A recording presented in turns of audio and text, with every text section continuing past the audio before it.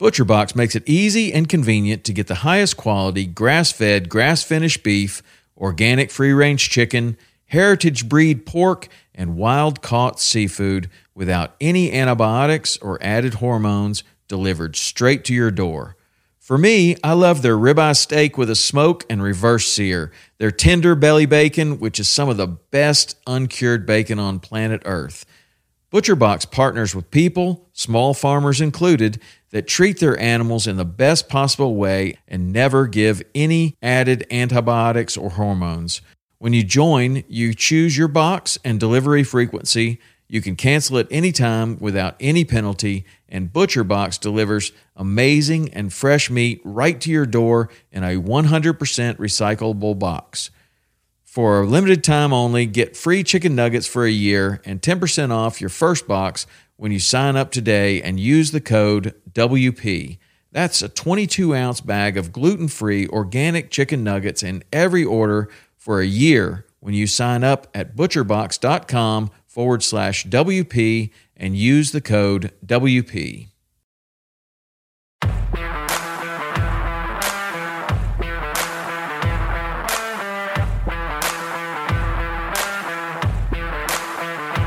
Welcome to Western Contours Podcast, sharing experiences, providing insight, and looking for solutions to become better hunters.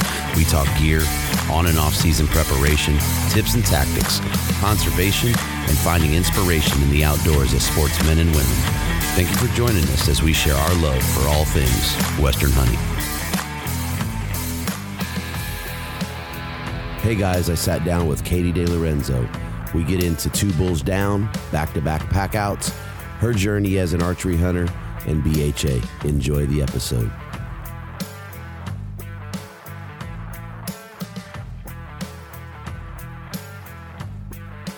So we're on with Katie DeLorenzo. Katie, good evening. Thank you for taking time out of your evening and jumping on with me and giving us a little bit about yourself and your outdoor life. Welcome.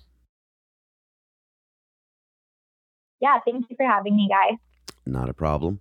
I'm going to let you take the center stage here for a minute and just give us an intro and some background and tell us a little bit about yourself. Yeah, so my name is Katie DeLorenzo. I am a native New Mexican. I kind of grew up in a family of hunters and fishermen. My dad is a biologist, so is my sister. So I was around it my whole life. It wasn't until later in life that it really piqued my interest. And in the past few years, I totally, shifted everything about my career and my lifestyle to focus on hunting and the experience and solace and challenge it provides, and the amazing byproduct of that, which is having organic meat for our family's table. And so I'm the Southwest chapter coordinator for Backcountry Hunters and Anglers, and I'm an adult onset hunter and an aspiring home chef. I hate that adult onset thing. It drives me crazy. Oh, I'm the same though. I started late, but it kind of drives, it drives me crazy too. I see it and it's kind of like weird, but I feel like a lot of people get it, right? Like that's where a lot of the population is shifting these days because, a lot of those outdoor skills kind of skipped by a lot of us, or a lot of people like myself were focused on youth sports and other stuff and didn't kind of come back to hunting until later in life. Right. I had a guest a couple of weeks ago say that he felt like it was something that someone didn't want to catch from him. And every time I hear it now, I think that makes me chuckle. What youth sports? So I grew up playing soccer. And I played competitively, and then I blew my knee out before I could play college, but I ended up coaching for a solid 12 years. Oh, wow. Where'd you coach at? So I coached here in Albuquerque. I coached competitive club soccer. Oh, cool. So I coached everywhere from 4-year-old little kids up to under 19 kids headed to college. Nice. Yeah, my daughter is a soccer athlete is why I was interested in that. I mean, outside of knowing your story. But she just finished up her last season up north, and she'll be home for her master's. So it's pretty cool to walk down that path. And yeah, it's been a long journey. I think she started when she was 11, going on 22 here in a couple weeks. So yeah, she's wrapping up her career, and it's going to be hard to not have that in our lives, but on to the next thing. It is hard. And I think that's why I shifted to hunting, and bow hunting in particular is like having that challenge and achievement orientation. Bow hunting gave me that back. And I was really searching for something after soccer was kind of over, feeling a little empty and missing that drive and that passion. So that's kind of where hunting came in for me. That's funny because when she just left on Sunday from spring break, she was down home for about a week or so, and I was planting the seed already. I'm like, hey, it'll put that competitive edge right back in you. So I'm hoping. She says, well, I don't know if I could do it. I'm like, well, let's give it a go when you get home, and we'll see. So hopefully she's in the woods next year, at least tagging along, and hopefully it spawns something. So totally. It would be That's nice. Awesome. So give us a little bit about your adult onset hunting and outdoor life. Yeah. So, I was 25 years old, and my dad was a biologist with the Forest Service for like 34 years. And, I had grown up with him bringing stuff home and putting on the table and taking it apart and showing me all the pieces of the animal and what, how they functioned, and look in the turkey and see what was in the gizzard, what was it eating. And I just kind of had this epiphany of like, okay, I think I'm going to put in for hunt. I put in for a bighorn ewe tag, and I drew my first backcountry hunt. And, my dad and I hiked in to the wilderness. And I think in that time I was, working pretty late. So we didn't get to the trailhead till, 9 o'clock at night. We hiked halfway up the trail, threw our bags down, slept under the stars. In the morning, we hiked the rest of the way up, glassed all day, saw sheep, days and days hikes away. And at the end of the day, some sheep came in the canyon we were at, and I was able to harvest one. And, we drug it off this like 800-foot slope in the dark, and then field dressed it, hung it up, and hiked out the next day. And I was able to carry the sheep out on my back, which my dad did not think I could do, which granted, I'm 115 pounds. So I was like, okay, let me try. And if I can't do it, we'll switch, right? But I did it. And when we reached the bottom of the mountain, I just, felt this feeling of accomplishment and kind of what I had missed from my soccer career, and kind of, hearkening back to the days where you win a championship and are running on the field, right, going crazy. I was like, wow, that was amazing. So that was kind of the genesis of my reawakening of sorts. And after that, I kind of just went full force, 100 miles an hour into learning how to bow hunt, and just taking a really disciplined approach to learning how to be a hunter. That's awesome. And to share that first experience with your father like that had to be something memorable for both of you.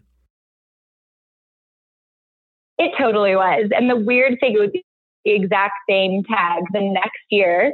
And I was able to harvest a ewe with my bow, but to be with my dad for that backcountry experience, and then to have the support of my family who are amazing hunters, I was able to learn a lot and be very successful very fast. I got to go on mountain goat hunts and mule deer hunts and elk hunts and kind of the whole shebang once I said go. They were really supportive. Yeah, that's awesome. And not a lot of people have that advantage, but man, what a blessing. So 2018, why don't we hear a little bit about your season and how that went? Yeah, so I got to start off the year with my first archery mule deer hunt. And I, prior to that point, I kind of called myself a baby bow hunter, and I still am, right? Like, bow hunting is just super hard, and we're always learning and developing. I'm not a master by any means, but I was still learning the very basics. And on that hunt, I basically was out in the wild of New Mexico for 8 days with my cousin. I got to do stalks for the first time. I got really close to shooting. I just didn't have that confidence to pull the trigger at the right time. And then last year in the fall, I drew my first archery bull elk tag. And me and my now fiance attached on the same code, which in New Mexico means we drew the same hunt. And we basically drew in a unit that's not quite the Gila, but it's close. And it's a little harder because it's like some rolling grasslands. And we worked our butts off, preparing for this hunt. It was our first big hunt together after dating for like almost a year. And we both killed elk on back-to-back days. And it was like totally an incredible transformative experience, I think, on an individual level and as a couple, because, we went into this thinking, man, we'll be lucky if we get a shot. And then we kind of came out with, 500 pounds of meat and had to buy a new freezer and didn't know what hit us and didn't know how it happened. And it all just kind of seemed like an elk dream, That's awesome. So how did that work? Did you have a calling strategy, or it was happenstance, or what did you go in with a plan, or improvising the whole way? What happened there? Yeah. Well, I mean, it's always a little bit of both, and there's certainly some stumbling blocks. I think whenever you're hunting with anyone new, and especially when it's your significant other, we were very disciplined in how we prepared for it. And so I practiced my calling, but, he really did the majority of the calling. And I hate when I hunt with my dad or other people and they're like, okay, well, we have to go get you one. You're going to tag out first. But he really did want to give me an opportunity. And we tried to kind of go back and forth with who shot and everything. So when it came down to it, I ended up being at bull draw at the same time he was on the same bull. I told him to shoot, and then I stole his shot.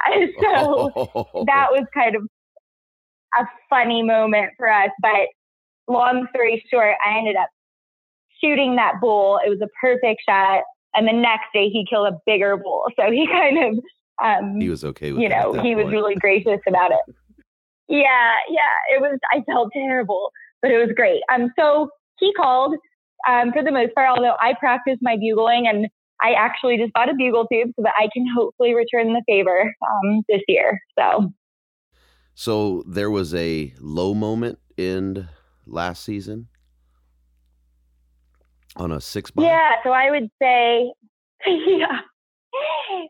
I was heartbroken. I mean, I know people get heartbroken, over a lot of stuff, dogs dying or whatever, but I had this moment where, I had gone through the trials and tribulations of my mule deer hunt, and I practiced for 6 months, ranging outside, adjusting my setup, really getting tuned in, shooting in different positions, doing a lot of situational drills for shooting.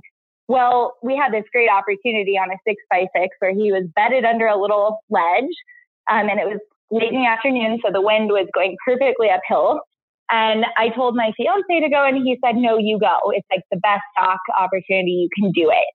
So, I ran around the back of the mountain we were on, and I stopped down to almost the place we had determined was the perfect place to take the shot. And I saw antlers, and I tried to draw back and I couldn't. And the bull started just walking across my shooting lead. So I drew the second time, and I cow called, and he stopped. And it's like this gorgeous, huge bull, just like antlers, glistening in the sun on the edge of this cliff. And I was at full draw, and I'm like, this is the moment. Like, this is, in my mind, and I know it's not this linear, but in my mind, I'm like, this is the moment. Like, I become a bow hunter. Like, all this work for 4 years, like, it's go time. This is my shot. And I, released my arrow, and I heard it clink on the rocks, and the bull ran off, and I was crying. I didn't have any shoes on.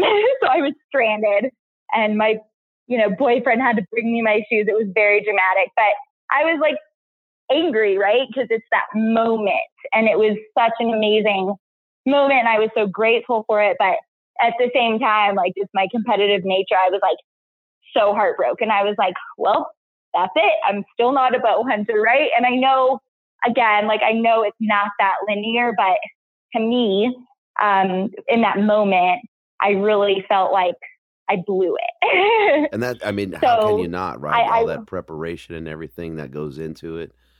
And what do you think, or do you know what happened? Did you range it wrong, or just the excitement?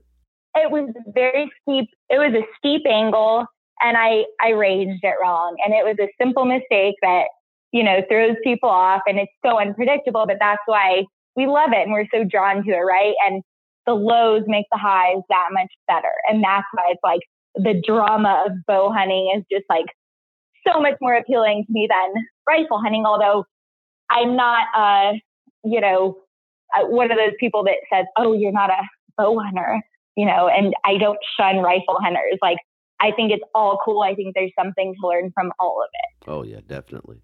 Definitely. And that probably won't be the last time you do that.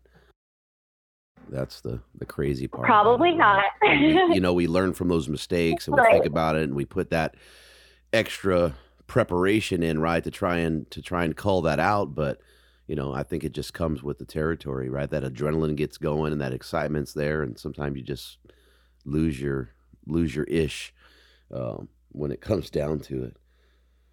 So that was prior to you guys arrowing the bulls back to back, I'm assuming? Yeah, so that was like day 5 of our hunt. And then, you know, the next day we got into some bulls, and that's when I killed that evening, and we packed out that night and came back the next morning for a second load. And then we were back in the same spot where I had killed, and it was like a ghost town. And my poor fiance was like, well, I guess that's it. The hunt's over, like totally exhausted. And he's like, you know, had got me the bull, which at this point I'm like, oh no, it's go time. We're not just leaving here with one bull. Like, I'm not going to be that burden. Like, we have to get you a bull. And he's like, well, we'll just sleep in the morning. And I'm like, no way, buddy. Like, no regrets. We're, you know, waking up. So we got back to where we stashed my elk rack under a bush, and he just like cow calls for the heck of it. And a bull just like roars back. And we realized there were cows like 30 yards away. So, you know, he goes and starts feeding a bush and calling. The bull got really mad and started raking, and that gave him time to like close the distance. He got a perfect shot, and in like 20 minutes, the bull was down, and we're like, what the heck do we do with another bull? But yeah, we had a second bull down. Yeah, That's start awesome. over, do it all over again. Yeah, you do it all over again, right? And there's a little bit of reluctance, like, oh, did I just do that?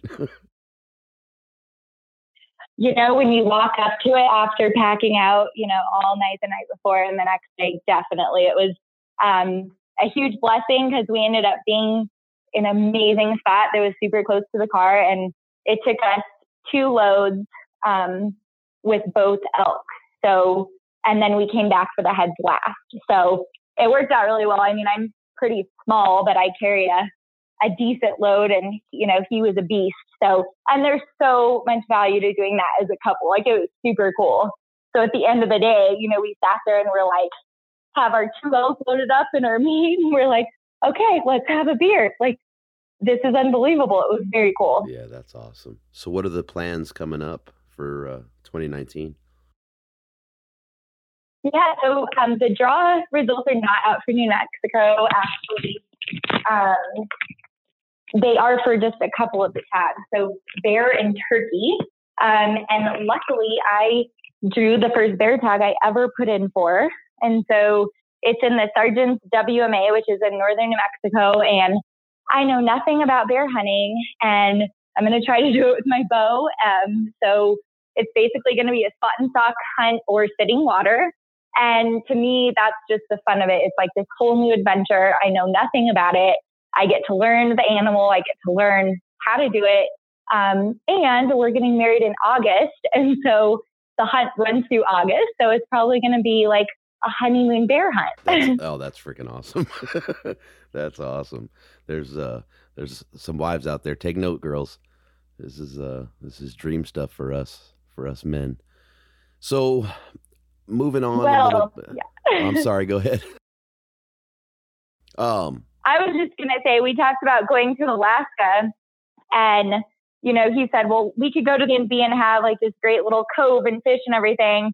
And I said, okay, great. But he said, the bathroom's outside. And I'm like, my only requirement is that we have a bathroom inside for the honeymoon. Like, other than that, I don't care where we go. To which he said, I'm being high maintenance because when we camp, I don't have a bathroom. But I think that's pretty reasonable. I would say so. Get to go fish or hunt on your honeymoon. Like I said, that's dream status for most men.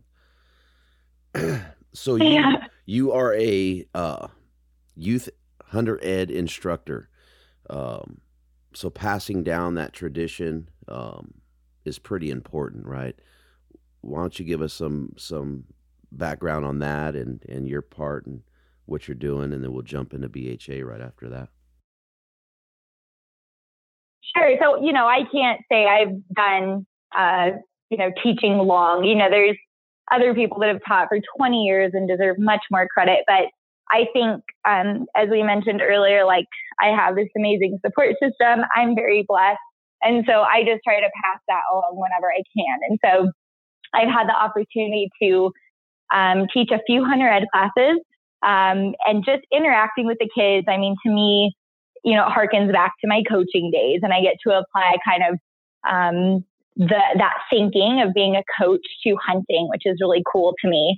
And I think the idea that we're not just creating new hunters, we are creating new ethical hunters that are going to be advocates for, public lands and wildlife management. And that's what I really like. And so I know that, not everyone has a dad like mine that has been espousing hunter ethics for their entire life. And, I always joke that my dad is tougher than any game warden could ever be.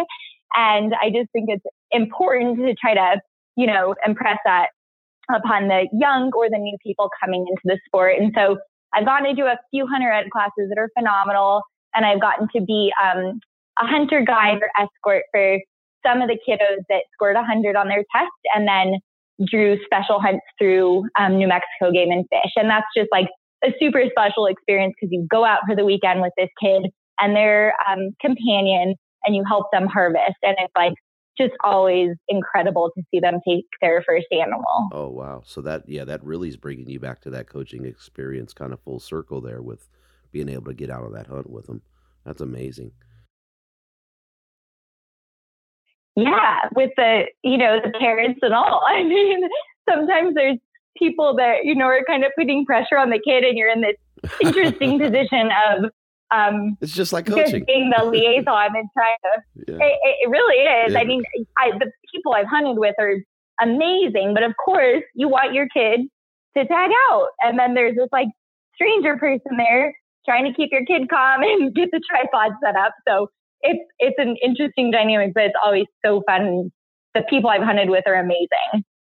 The numbers, are you seeing any increase or decrease in the number of kids going through that hunter ed? Or because that's a big topic right now, right? People are saying, oh, there's a decline because of baby boomers. And, what are you seeing as far as numbers? Or are you paying attention to that as the kids are coming through the classes? I don't really know. I mean, I do, honestly, I've done 2 classes and I do as much as I can.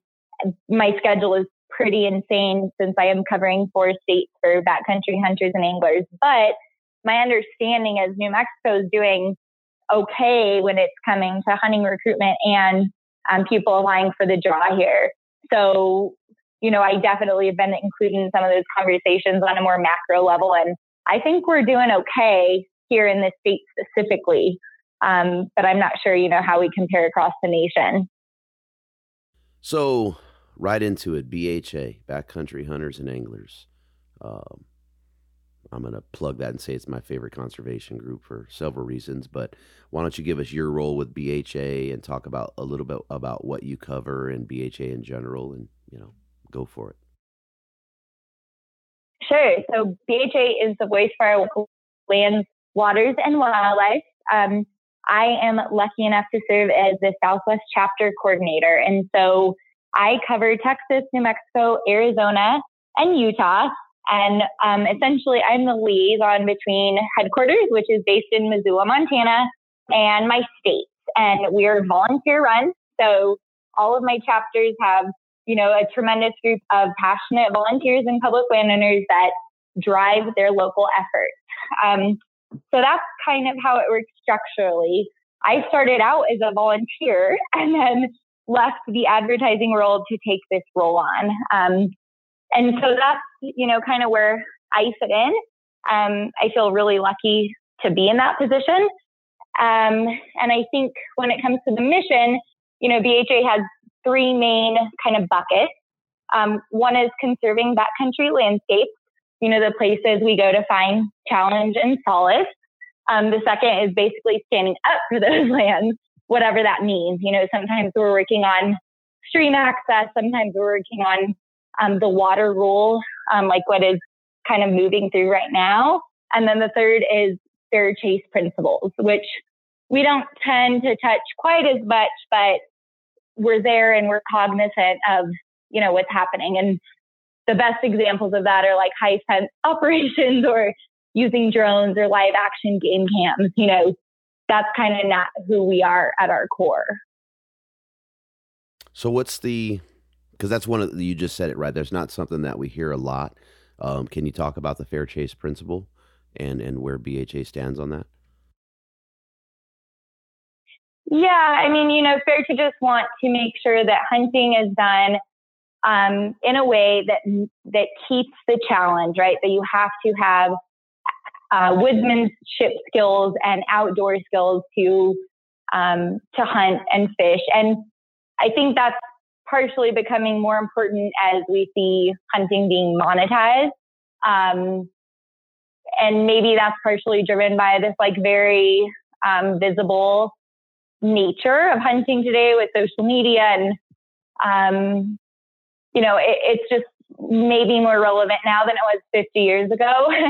And technology, right? So how is technology going to change hunting moving forward? We don't want it to change having to know, what kind of vegetation elk like, or, how to track, how to find sign. So that challenge, we just want to make sure, just same as Boone and Crockett, same as these other conservation organizations, that you have to put effort in to be able to harvest the animal and have this genuine hunting experience and the challenge of it and the unpredictability. We don't want to lose that. How sad would it be to know that you're going to go kill something when you walk out the door? Right. And for most of us, right, it's pretty important. But then there's people that say, if I can hunt it, I'm going to hunt it. If I can, most times afford it, I'm going to, go after it.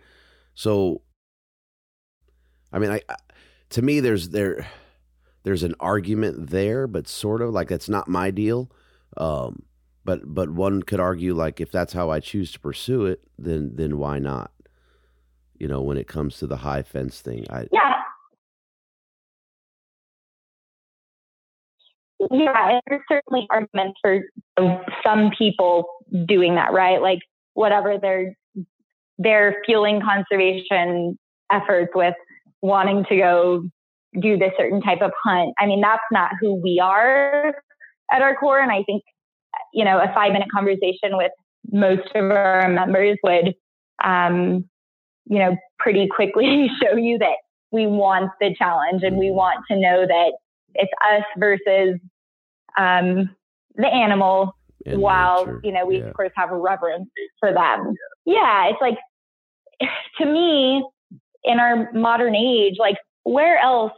You can of course do it through many activities, but you go and you're connected to the landscape and to the wildlife on this totally different level, and it challenges you in ways that you don't even know are there till you're till you're on top of a mountain and there's a blizzard and you're trying to figure out how to stay warm and thaw out your water so that you can have a drink. It's this very basic, I don't know, it's elemental, right? It makes you more grateful for many things because it challenges you. I totally get it. But, again, there's going to be folks that argue, I should be able to. I mean, I don't know. But there's all kind of adversarial conversations we could have amongst ourselves as hunters. And I think that stuff goes crazy. So BHA's numbers climbed like crazy last year. And I know that there's a goal to hit even higher. I think last year the goal for September was 30,000 new members, or 30,000 member total.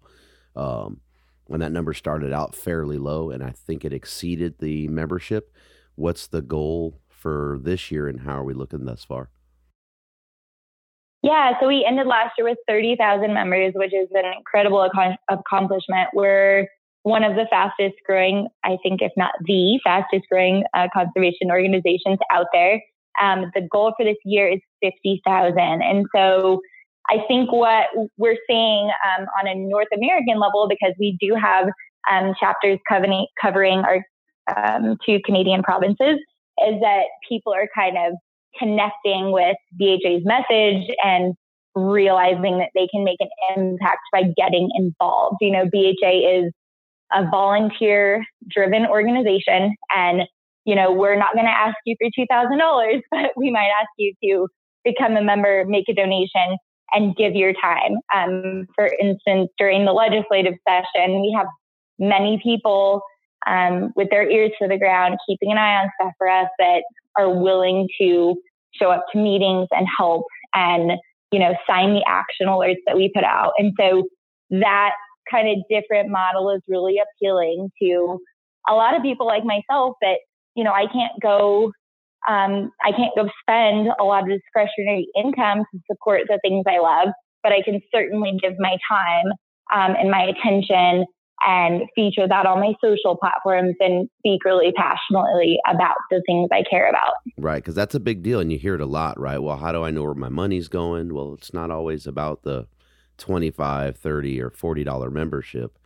And I think that only goes so far anyway, right? I mean, you can give that $30, and if that's all you're doing, not to say that it's not important, but, being quote unquote boots on the ground, I think has a far greater impact than just donating that money.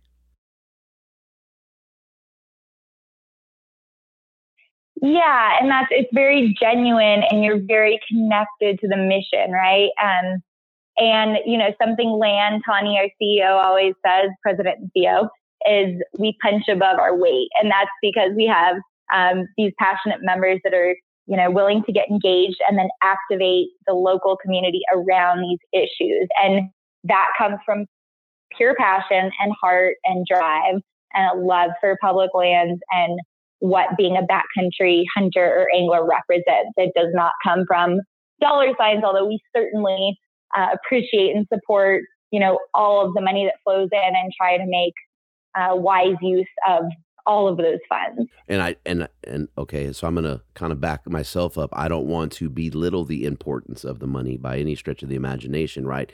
Because that is of the utmost importance when you're battling some of those big anti-powerhouses that have millions and millions of dollars that are constantly attacking us. So I don't want to belittle that at all, right? I mean, it is important, but that boots on the ground is up there as well.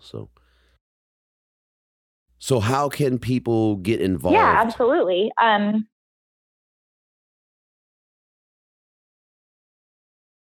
Yeah, well, the best way to get involved is just to, get online, backcountryhunters.org, and see if there's a chapter in your area. Some of our chapters are specifically related to the states that they're in, and some are more region-wide. And what's kind of cool about BHA is we're a somewhat young organization, and we're growing rapidly, right? And so there's a lot of opportunity for us to pivot and move quickly and really have an impact. If there's something that makes sense to do, it's very entrepreneurial, and we figure out how to do what's right. And that's what really attracted me to the format and to the organization as a volunteer. And so I would say, look online, on Facebook, on Instagram, on the Backcountry website and see if there's a chapter near you.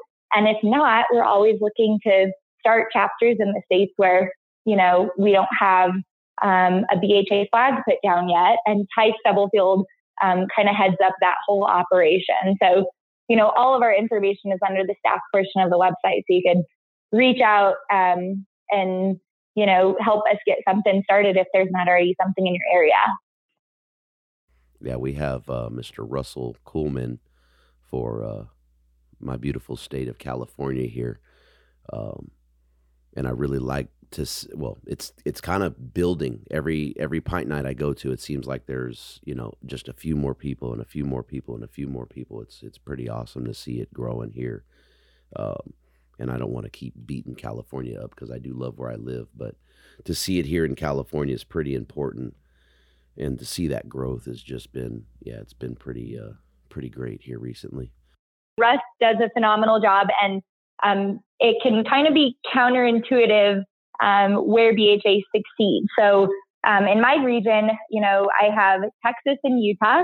In Texas, there's a small percentage of public land, but almost for that reason and because of that tension, Texas is my fastest growing chapter. And they doubled in size last year, which is phenomenal. I think they went from 500 or 550 to, 1,200.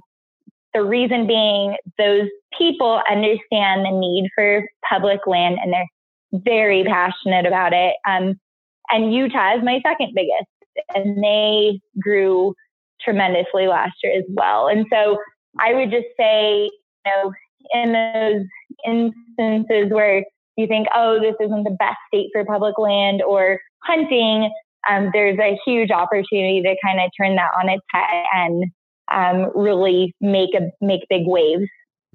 So how do you bring up Texas, right? And it's crazy, right? It's something like 1%, and I could be off base with that number, but I've heard as low as 1% of the land in Texas is public land. So how do you impact a state that, it's just about protecting what's left, if I understand it correctly? Because how do you turn something like that around? Yeah. So some of the things my board members have, shared with me is I think it's a little higher than 1%, maybe around 2%, but they say even 2% of Texas is big, right? Texas is a huge state. Right. So when you look at Texas compared to the size of some of the states back east, and it's like, okay, then all of a sudden it kind of shifts your perspective, right? So that's the first thing I would say, just to kind of put it in the right context. The second piece of that is protecting what is there. And then there's efforts being made by our Texas chapter to work with Army Corps of Engineers to say, hey, we have this area that could potentially have hunting. What can we do as an organization to help move that in a positive direction? And so I think there's opportunity there. In many of these places, it comes down to, and not just in Texas, but on a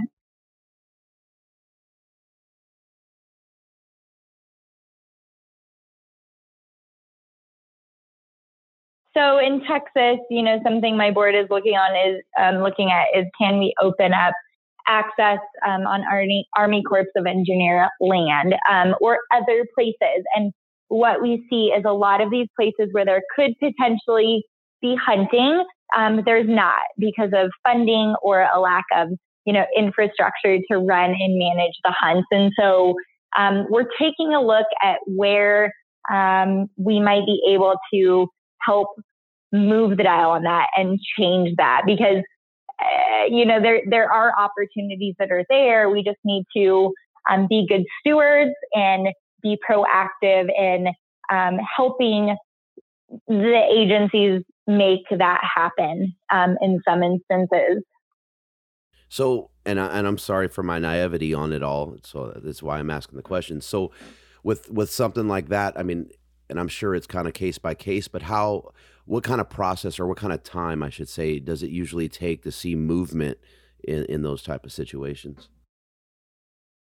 Yeah. So, we just kind of started diving in on this. I think as far as I've been around, we haven't seen seen a property go from totally closed to hunting to totally open up. So I think it is going to be a long process, but hopefully we can develop some good case studies that we can say, hey, here's a great success story. Here's kind of how this can happen, and hopefully open people's eyes and then spur them to get involved and help the agency see that it's a positive thing. So yeah, to my knowledge, we haven't done that yet, but I've been with BHA a very short time. I'm just about to hit my 1-year anniversary, and I'm very confident that there's going to be a lot of great movement in the next year in terms of developing those relationships, being a key stakeholder amongst all the other amazing conservation organizations, and having a real impact in terms of hopefully opening up some areas to public land hunting. So, and I think that's pretty important, right, for people to understand, though, is even if you were able to say, oh yeah, 6 months to a year, but this is about the long game, right? When we start talking about, what BHA and other organizations are doing, and unfortunately, sometimes we're short-sighted, right? So somebody might say, oh, I'm, got my BHA membership, and then, 6 months, a year later, well, I don't think I'm going to renew this. I haven't really seen anything done. So I think understanding that it can be a long game, right? Because a lot of this is politics. And then, like you said, figuring out, how to be stewards and how to work with the other agencies. I think that's pretty important, for folks to understand as well. So how does the commingling work with the other conservation organizations, right? You have BHA and Sportsman's Alliance, RMEF, Wild Turkey. Is there a commingling of efforts from other organizations with BHA? Is everyone, do we play in the same sandbox? How does that function? Yeah, absolutely. I mean, I think, something I really respect about BHA is we're willing to collaborate and work with the right people in any situation. And, I was recently at the WAFWA conference in Tucson, which is like the Western Association of Fish and Wildlife Agencies, which was a tremendous gathering of, wildlife managers from the Western states and a lot of amazing NGOs. And I got to speak to a lot of people and came to the conclusion that we're our own ecosystem, right? So we all fill our own niche.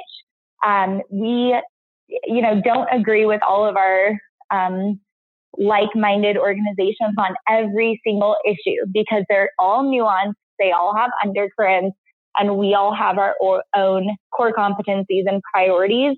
But BHA does a really good job of deciding, hey, you're a great partner for this issue. Let's work together.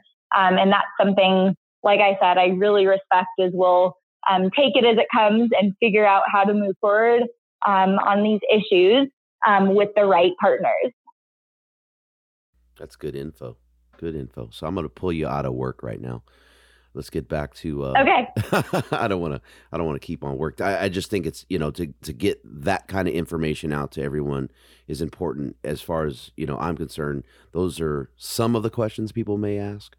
Yeah, and you just don't hear it a lot, right? It's not something that's just out there. So thank you for that. So I sent you a bullet laying them down, and you said I'm not super sure what this is about. So you've been hunting how many years? Well, I've been hunting really seriously, like about 5 years. Okay. So you scroll through that Instagram and you look at what you've accomplished in that amount of time, as a quote unquote new hunter. You're laying it down, right? You got 2 bighorn ewes, a couple mule deer, cow elk, bull elk, wild turkey with a bow. I mean, that's a heck of an accomplishment, right? What is it? Just diving into it that's lended itself to that success? I know you said it was, a lot of being able to tag along with some pretty solid hunters in your family. But sometimes that's not what makes it, right? It has to be your drive. What's led to that success? Yeah. So, I mean, when we talk about success, there's obviously different scales for that. I mean, I've had so many quote unquote successful hunts without the trophy picture, but certainly Understood. I love showing. I know you know that too, but just for everybody else, I love the experience. And so, whether it's like ice fishing for a day in a new spot or a trophy elk hunt, or not that mine's a trophy because I shot it with a bow. I am just so passionate about it. And so I just kind of have this process where I, find this thing. I learn everything I can about the animal. I watch YouTube videos, I read, and I have a biologist father and a sister and a brother-in-law that's a guide. And I just kind of tap into that and everybody I know. And, I work really hard to prepare myself. And so it's a combination of that for sure. And I think those resources are, for the most part, available to most people besides having, my amazing dad that has taken me and my sister that has taken me out into the field and encouraged me.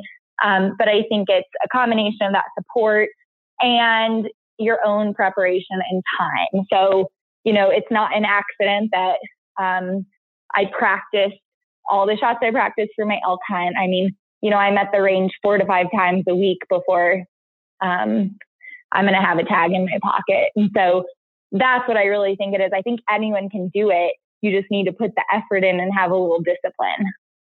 So do you think that there's anything to be said about going into the field optimistic or with a positive attitude that lends itself to, and I'm not going to say success because you just checked me on it, to that punch tag?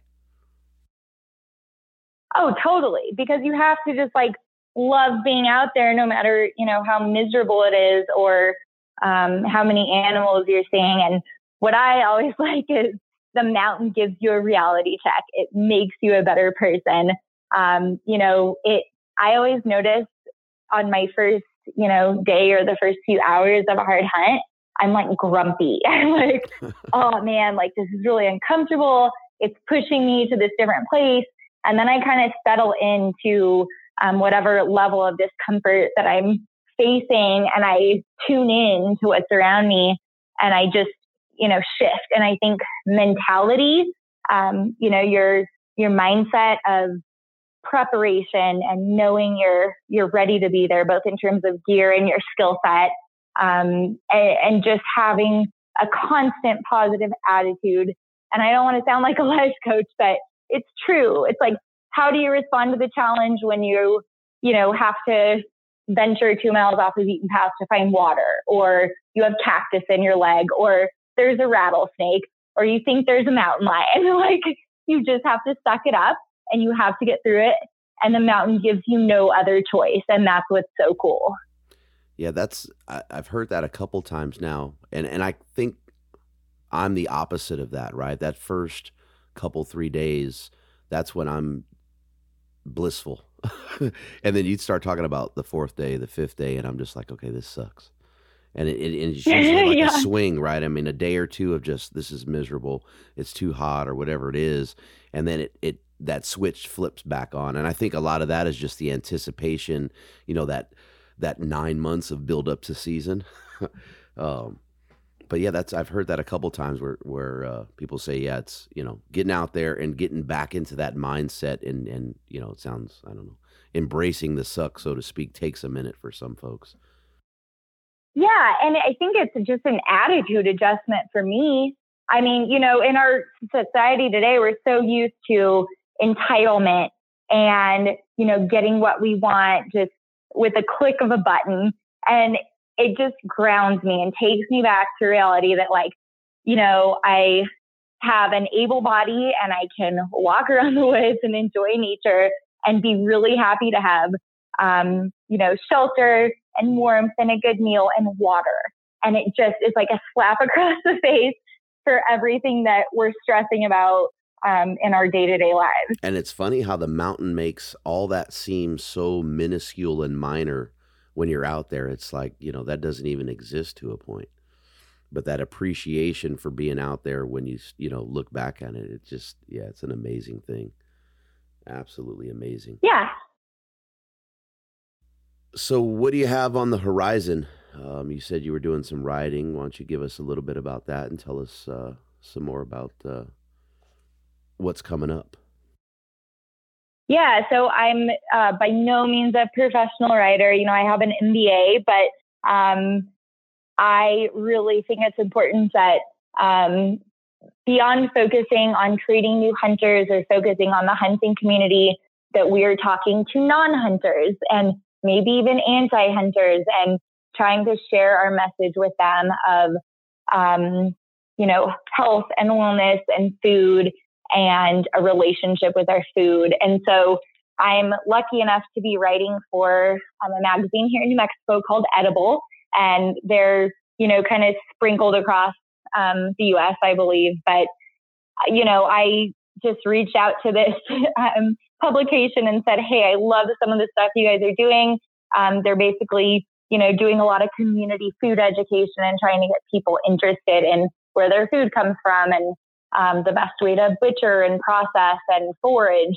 And I am starting to write stories for them. So short little articles that will be in, I think, 5 editions printed here in New Mexico this year. So it's a little scary. It's a new thing for me, but I hope I can shine a positive light on fishing and hunting and conservation and the larger conversation about food and hopefully, shift the perspective on people that want to demonize hunters or think that we're heartless and don't appreciate the animals that we're taking. Right. Murder, death, kill ones.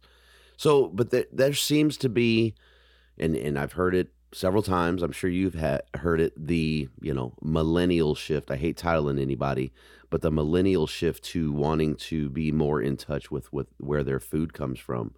So that's a positive, for our hunting community. Is that where your articles, I mean, it sounds like there are more to them than that, but is there a target for that group specifically? Is that something you're chasing? I think my target is just the kind of locavore focused person. And it is true that we're in this special time where, we're having millennials pay attention to the products they buy and the food that they eat and having, this kind of social focus when it comes to their purchasing decisions, which is phenomenal. So yeah, I mean, of course, there's a bend there to share that with those people that could then say, hey, that sounds really interesting. Maybe I could go harvest my own free range, hormone free meat. Mine is my tact isn't necessarily just focusing on them, but yeah, I mean, of course, I hope it's a byproduct that they say, oh, she's making something out of bone marrow, and using, a lot of pieces of the animal. This is really cool. So, I think society is just in a place where we're thinking about, conserving the Earth's resources and not trashing it a little bit more, and how to be part of a more natural life cycle instead of, sourcing our stuff from who knows where and having no connection to, the conditions or the life that chicken nugget, Right. had prior to us buying it at the drive-through window. And I think people want a genuine experience and they also want healthfulness. And so the health movement and that move in terms of a social consciousness, I think is huge in terms of us having momentum to bring people into what we do in a really mindful way that will seem more humane to them. Food is a better entry point than, showing them a trophy animal while we have a big smile on our face. And I mean, I'm not against grip and grins, but that's the bottom line is if you show the steak, it's a different emotional reaction than if you show yourself posed with a dead animal. Right. They're able to gather more from that steak and that story than they, the grip and grin. They're probably not going to read that caption below it without first frowning upon it. So what would you say to new hunters, women that are thinking about getting into hunting? What would be your message? is just do it. It's so amazing and so rewarding. And it can seem like there's a lot of barriers, but there are so many programs, learn to hunt programs through state agencies or NGOs and individuals that are willing to help. I also would just pitch BHA as an amazing organization to connect with people that are willing to help you. We have a ton of people that don't really have that community. And a problem with a lot of these learn to hunt programs is like you go once or twice to some skills-based training. So let's say, you're learning how to fly fish or you're learning how to shoot a gun. And that's great, but they don't continue on. And I think BHA is a great place to get plugged into a sportsman's community that is inviting and diverse and very knowledgeable. So you could, not know anything and come be part of your BHA chapter and connect with people that are like beyond accomplished when it comes to the outdoor lifestyle that are probably willing to help you. And so, our pint nights, which happen almost monthly in every state, or bigger events, just come talk to us, come try, don't be scared. And there are resources there to help you and you won't regret it. And I mean, you'll only regret it if you don't try. So you might as well go for it. Yep. Crazy networking too at the pint nights. It is phenomenal. You meet some great people at pint nights. So I like to do what I call the conservation quick or future of hunting. I'm thinking that you're probably going to roll on both of them. So give us Katie's conservation quick / future of hunting. Oh, wow. So I would just say, the future of hunting to me is bright, and it's because of that locavore angle. But we don't just want new hunters, and we don't just want people putting meat on the plate. We want people that will be engaged members of the community and ethical members of the community. And so we can fight for access, but we have to push responsible use. So if we bring in, 50,000 new hunters next year, and we're disrespectful and we're trashing the land, then the model doesn't work. And so to me, the most foundational core piece of the future of hunting is being respectful on all fronts. And that's the use of the land, how we treat the wildlife, and how we interact with others. And the others could be non-hunters, because perception is reality. We are a minority, and we have to learn to share our shrinking landscape with other user groups. So that would be my pitch, is like, we want to create new hunters, but everybody's got to be an advocate. And I hate to say this, but there's like a lot of public land posers. There's people that use and love public land and don't stand up for it. And I would just hope the people that already are hunters would take action, would realize they can't take it for granted and would do something to protect what they love. Boom. There it is right there. Engaged, ethical, responsible use. I think that was probably the 3 most powerful words I got in that. I mean, that's hugely important, right? I'm going to say it again: engaged, ethical, and responsible use. That was a good drop. So how can folks reach out to you if you're looking for them to do that, or if they choose to and get a hold of you there in one of your states with BHA? Yeah, so the best way to reach me professionally is my email. It's DeLorenzo@backcountryhunters.org, and they can find me, on the staff page of the BHA website. And personally, on Instagram, my handle is New Mexico Huntress, and same thing on Facebook, New Mexico Huntress. I try to help people and try to respond and be a resource. So I would just say, especially new hunters or people that see issues that touch on BHA's mission in those areas. I'm really passionate about what I do. Feel free to drop me a line. I'd love to talk to you. So, and if I offend you, just tell me to shut up. Please explain the huntress thing to me. I've asked this question from several guests, and I can't get an answer. So for me, when I look at Katie, I see a hunter, right? Explain the huntress to me, please. Silence me on this for good. I can't silence you because honestly, like, I have no explanation. I randomly picked this. I picked the name, like, not thinking about it, 4 years ago. I worked in an ad agency. My whole Instagram is a social experiment so that when I was talking to huge clients, I could say, I have experience. Here's what I do. And that is how I kept up with changing algorithms and changing functionality on social sites so that I could be, really articulate in these client meetings. And so your question is timely because April Vokey put out a story yesterday on the term huntress. Oh, I got it. And I put a question on you have to read it. And it's, nothing. April did a great job looking at all sides. My Instagram handle being huntress, I posed the question, should I change my name or not?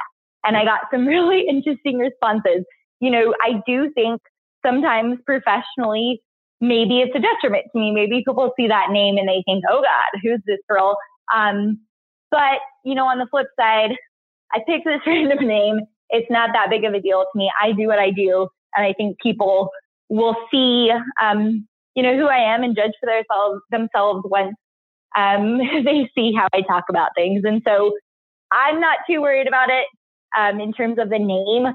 Now it kind of even gives me an icky feeling because everyone else hates on it so much. But, I just didn't put that much thought into it, to be honest. And now I'm like, yeah, who cares? People know me by that. It's fine.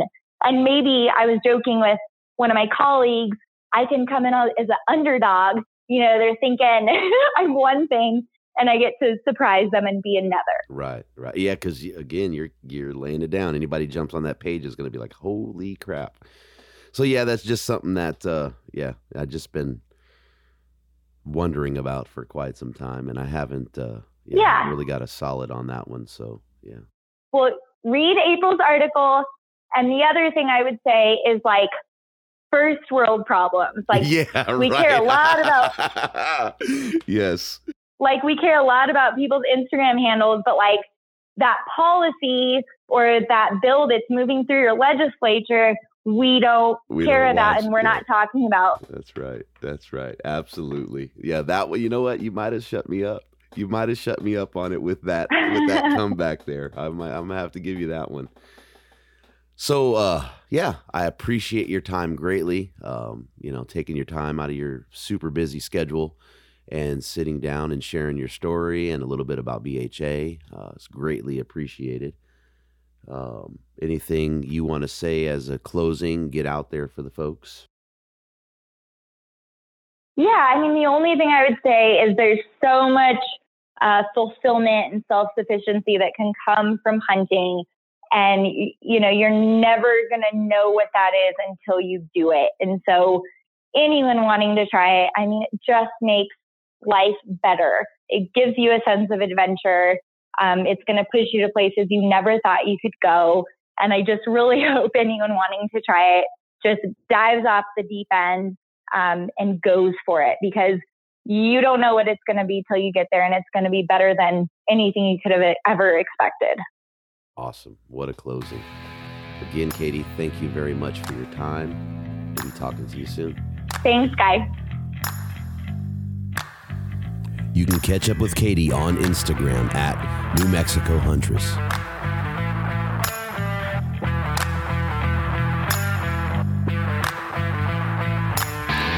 Thank you for listening. Follow and tag us on Instagram at Western Contours. Jump on iTunes, Google Play, and Podbean. Subscribe, leave us a comment, and don't forget to hit that 5-star rating. We appreciate the support, and until next time, lay them down.